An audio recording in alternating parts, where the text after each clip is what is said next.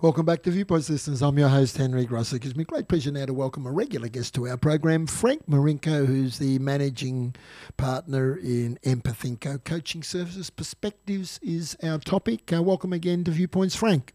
Hi, Henry. Great to be here. Absolutely. Now, it's interesting times at the moment. Frank, what are we dealing with today in Perspectives? Fear-mongering, Henry.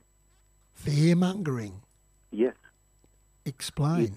The heightening of normal situations to such a fearful elevation that everyone gets really, really upset, fearful, worried, and all of a sudden we've got panic buying, we've got companies shutting down, we've got schools shutting down, and all just because no one can actually come out and give a straight answer about what we're dealing with and how to go forward.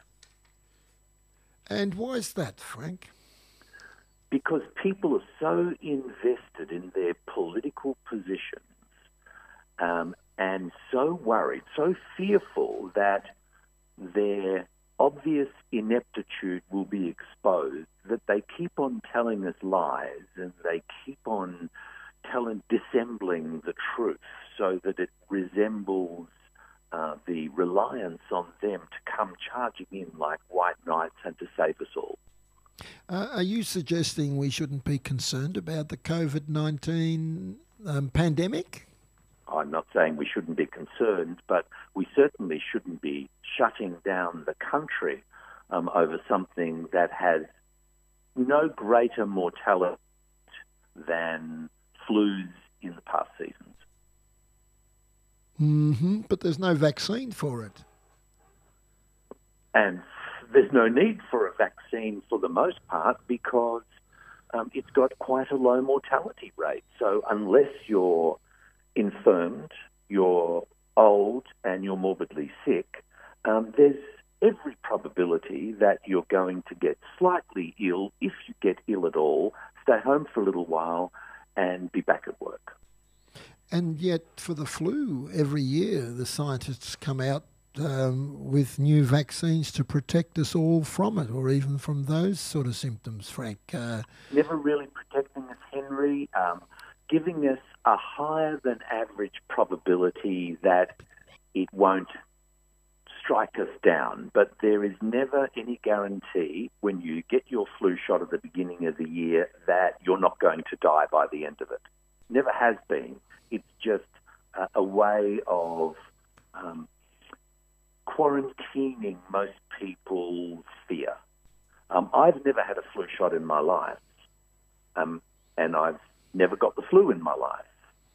So, I think there's just been this inordinate amount of fear-mongering, and it's actually ruining the country, ruining the lives of thousands, if not hundreds of thousands of people. And for what? Well, to stop the spread of COVID-19, which does... We're all going to get it, Henry. But which does kill people. But no, the whole rationale, we don't have a quarantine, we don't have a vaccine anyway, and the rationale has been that we're all going to get it. Also, the rationale for all the fear-mongering is that our hospitals and systems will be overwhelmed if this curve is a really, really high curve rather than the term they use, flattening the curve. But for the most part, if the fear could be quelled and most people could understand that it's, for the most part, just like a normal flu, then we wouldn't have thousands of people lining up around the corner taking tests that they don't need to take. However, because the government wasn't straight right from the start, and then all of a sudden it seemed as though it had got out of hand and they now had to do something drastic, that's the situation that we've got. And I'm really, really disappointed it's got to this stage. More broadly, Frank, the concept of fear and mass hysteria, from a coaching perspective, that's a particularly strong emotion that can be quite counterproductive to our well-being. It certainly can, because we're immediately making a judgment about something and getting fearful about a judgment that's not real, but we've forgotten that we've actually created this constructed reality, and now we're frightened about something that we've created, but we've forgotten that we actually created it. So it has no reality. And for the most part, do you know anyone who's got COVID-19?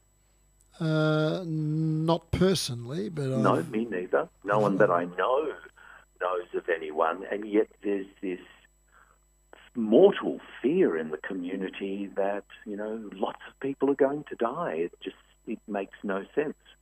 Well, the chief medical officer came out, or one of them did, and said that on their modelling, if we can expect between 20 and 60% of Australians contracting it. He then extrapolated that to say that on that basis, somewhere between 50,000 and 150,000 people may die. That's a lot of people.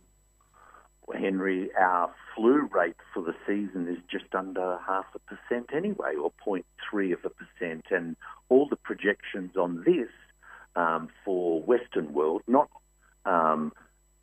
underprivileged, impoverished nations that have no real hospital systems or health structures, we're not looking at a great deal over this percentage as a mortality rate anyway. Australia is going to be lucky if there's a 0.1 or a 0.2% mortality rate. So, this was the same medical officer, our chief medical officer, who talked about not shaking hands and touching his face, and then before the meeting he shook everyone's hand, and then during his conversation with everyone on the microphone he was touching his face.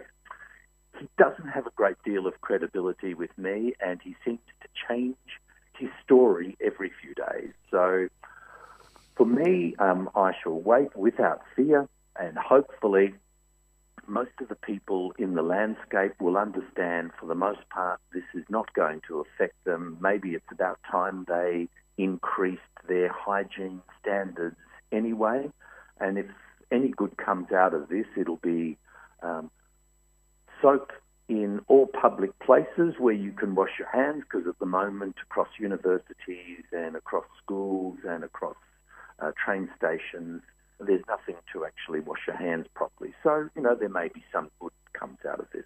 There is, if we're trying to inject a little humour into the situation, Frank, there is the perverse satisfaction of knowing that your beloved football team can't lose another grand final, probably.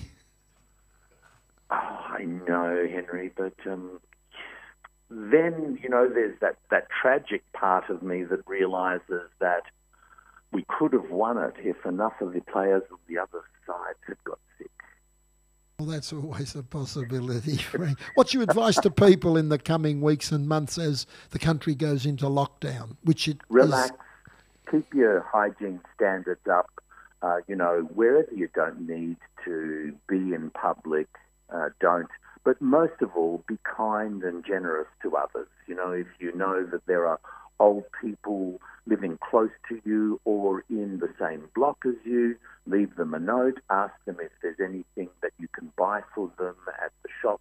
Just make sure that they're looked after, because they were always going to be the small percentage in the community that were most at risk in any flu season. True. Frank, if people want to get in touch with you, how do they do that? Well, they're not going to be able to shake my hand or come around to my office, but they're very welcome to get onto the website or the phone number on the website and give us a buzz. Always happy to talk to anyone who might be a little bit alarmed about their situation. Excellent. That was Frank Marinko, Managing Partner at Empathinko Coaching Services. A very circumspect view of the COVID-19 pandemic we're all experiencing. We'll take a short break. Listeners, don't go away.